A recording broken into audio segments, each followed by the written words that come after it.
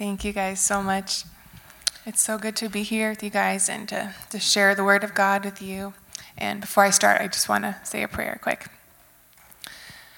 Dear Lord, I just thank you so much for just this opportunity to be here and for this church and just all that they do for the kingdom of God. I just pray that you would bless them and just prepare them to hear your word, and pray that you would just use me to say just what you want them to hear. In Jesus' name, amen. So I'll be preaching out of the book of Romans today, specifically Romans 8, 5 through 17. So Romans is a great book. It's like pretty clear and straightforward. Unlike some other books in the New Testament, it's not addressing some like historical problem or situation, but it's actually answering like hypothetical questions for the early church. So I grew up in the Lutheran church there in Watertown, and God revealed himself to me a lot through like songs and the children's songs and camps I went to grow up, and I was just hungry for God, and it just ate up a lot of things, whatever was given that I could understand. And I remember when I first opened up my Bible to read it on my own, and I opened it randomly to Romans 12, reading, "Do not conform any longer to the standards of this world, but be transformed by the renewing of your mind." And it just really stuck out to me, and I would go back to it a lot when I didn't know what to read, and then I'd find other like simple commands, like bless those who persecute you. It's just was nice to have those straightforward things to tell you exactly what to do. Be kind, etc. And so, but I've learned I can't think that I can just always do it on my own, just follow exactly what it says. Because I can be prone to be very like religious and think I can obey God's words just with sheer willpower. But it's easy to be a good person when things are all like going my way, and when it's easy to have the fruits of the Spirit when things are going well, but it's harder, when people aren't treating you well or things aren't going my way. But so here's what Romans 8, 5 through 17 says. Those who live according to the sinful nature have their minds set on what that nature desires. But those who live in accordance with the Spirit have their minds set on what the Spirit desires. The mind of the sinful man is death, but the mind controlled by the Spirit is life and peace. The sinful mind is hostile to God. It does not submit to God's law, nor can it do so. Those controlled by the sinful nature cannot please God. You, however, are controlled not by your sinful nature, but by the Spirit. If the Spirit of God lives in you, and if anyone does not have the Spirit of Christ, he does not belong to Christ. But if Christ is in you, your body is dead because of sin, yet your spirit is alive because of righteousness. And if the Spirit of him who raised Jesus from the dead is living in you, he who raised Christ from the dead will also give life to your mortal bodies through the Spirit who lives in you. Therefore, brothers, we have an obligation, but it is not to the sinful nature to live according to it. For if you live according to the sinful nature, you will die. But if by the Spirit you put to death the misdeeds of the body, you will live. Because those who are led by the Spirit of God are sons of God. For you did not receive a spirit that makes you a slave again to fear, but you received the Spirit of sonship, and by him we cry, Abba, Father. The Spirit himself testifies with our spirit that we are God's children.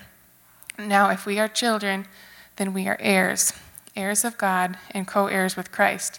Indeed, we share in his sufferings in order that we may also share in his glory. So, I want to share with you today 3 points on how we are to live from this passage. 1, we are to live in the new nature God has given you. Verse 10 says, if Christ is in you, your body is dead because of sin, yet your spirit is alive because of righteousness. So Jesus' death on the cross not only paid the penalty for our sins, but his death worked in us to put to death our old sinful nature here on earth so we can live upright and godly lives to give glory to God, and lives that are a witness to others of God's goodness and his power. So Romans 6:11 says, count yourself as dead to sin. So when sin tempts us, we can live as though we are dead to it. So, for example, like a dead person wouldn't respond to like someone knocking on his door. So in the same way, we can count ourselves like dead to sin. But the verse goes on to say we are also to count ourselves alive to God in Christ Jesus. So we have this new nature. We get to participate in God's nature, and we can have victory over sin. So our spirit is alive because of the righteousness of Jesus. There's no way we could say no to sin and live the Christian life without the power of God and without the power of God's life in us. But this gives us great hope that we can obey God and enjoy his presence with us. We can live for something higher than ourselves and our own pleasure because we have the nature of God in us and guiding us and like empowering us to do that. And a great like practical way to live in this new nature is to just be in the Word of God, just read our Bible, and also to pray in the Spirit. And all of this is God's doing, but we just have to participate by doing those things and just living like it's true. And number 2, we can live free from sin. Verse 12 and 13 says, "Therefore we have an obligation, but it is not to the sinful nature to live according to it. For if you live according to the sinful nature, you will die. But if by the Spirit you put to death the misdeeds of the body, you will live." So God has called us to live holy lives, and not because he wants to just give us a bunch of rules or make us miserable or not let us have any fun. But sin like destroys life and takes away from the good things God has for us. So living holy lives and sensitive to God's conviction, it's just the best for us to protect us and give us good things. And 2 Peter 1, 3-4 says, "His divine power has given us everything we need for life and godliness, through our knowledge of him who called us by his own glory and goodness. Through these he has given us his very great and precious promises, so that through them you may participate in the divine nature and escape the corruption in the world caused by evil desires." So we don't have to just receive grace and keep sinning, but God gives us grace and gave us new life. But how do we really participate in the divine nature? It's pretty easy to just keep living in the sinful nature or just do what we've always done and follow those basic instincts. But to take an active role in living in the Spirit, God gives us many examples and clear instructions from the Bible. In Ephesians, there's a lot. In Ephesians 4:2, it says, "Be completely humble and gentle. Be patient, bearing with one another in love." And in Colossians 3:12, it says, "Therefore, as God's chosen people, holy and dearly loved, clothe yourself with compassion, kindness, humility, gentleness, and patience. Bear with each other and forgive whatever grievances you may have against one another." And all of these are just possible because we have the Holy Spirit. And, when it's especially can be hard to be patient or kind, we just have to ask for God's help, wherever you are, and just rely on that new nature that he's given you, even if it might not feel like it's true. It's just the truth, and you just live like it's true. And there again is where it's helpful to renew your mind by reading the Word and praying in the Spirit. It's just very helpful. So we grow, and we can grow in living in the Spirit just by every act of obedience, just being obedient and faithful to what you know as of right now to do or not do.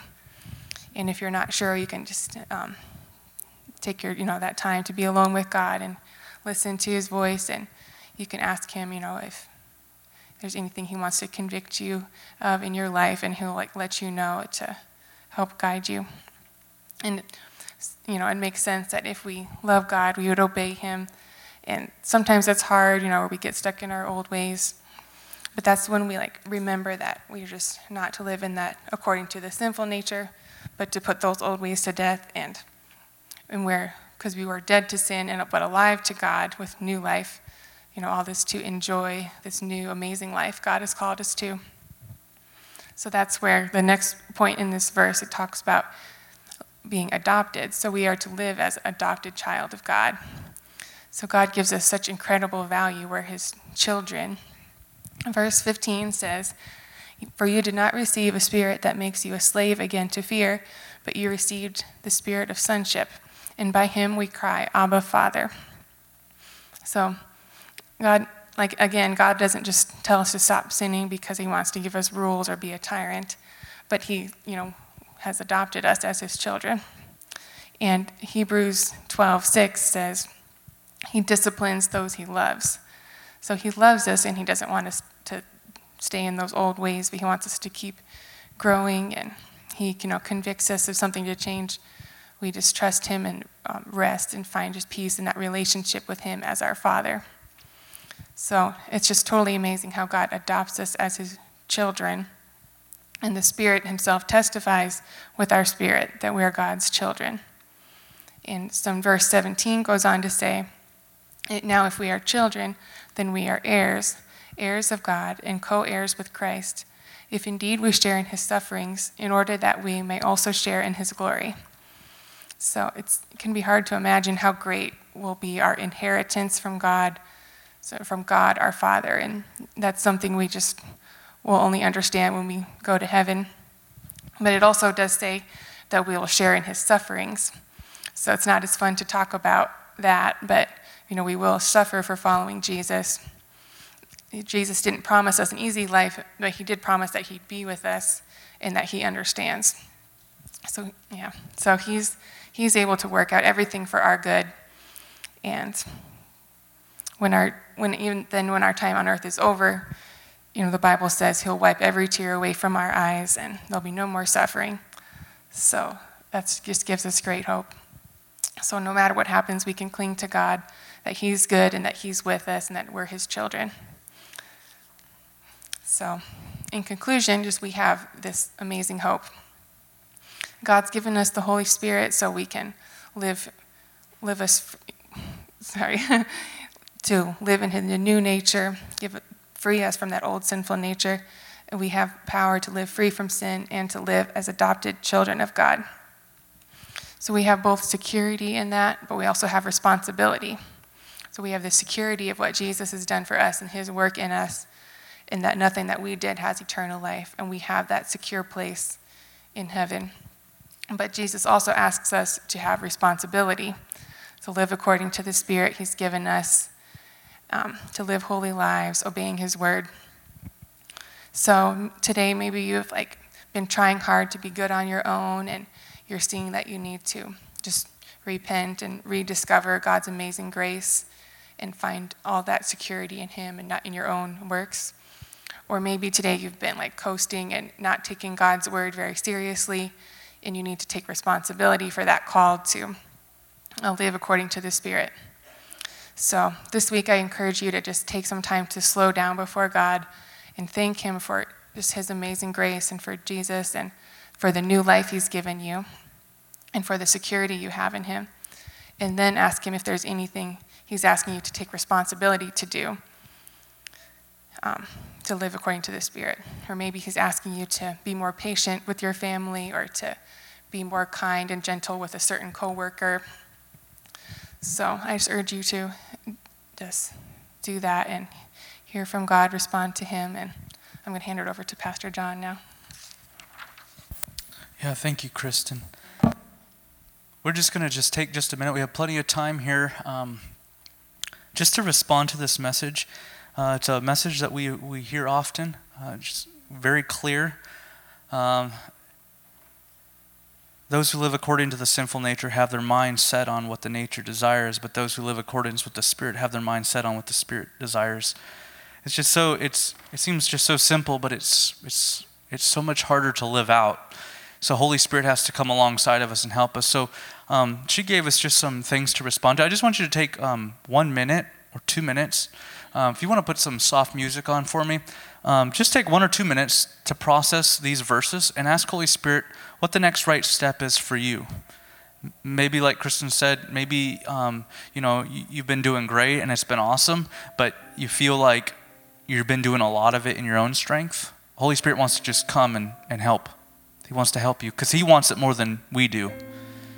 Maybe, like she said, we're just on autopilot. we're just coming to church. We just get up in the morning and do our 10 minutes exactly, or 2 minutes of reading. And it's not an issue of getting introspective and like, oh, maybe I'm just doing that for the, it's like in your heart, you know. I mean, if you're married, you love to be with your wife or your husband. If you have kids, you love to be with your children. If we're sons and daughters, we love to be with our Father. And so it's just a hard issue. And so if there's anything that you can wrestle with, that you can respond to, we're just going to kind of leave it open-ended as you feel released, so to speak. Just wrestle kind of with these thoughts, and then afterwards, if you want to hang out in the foyer, talk a little bit, catch up throughout the week, that's fine too. But otherwise, thank you guys for being here. We love you very much.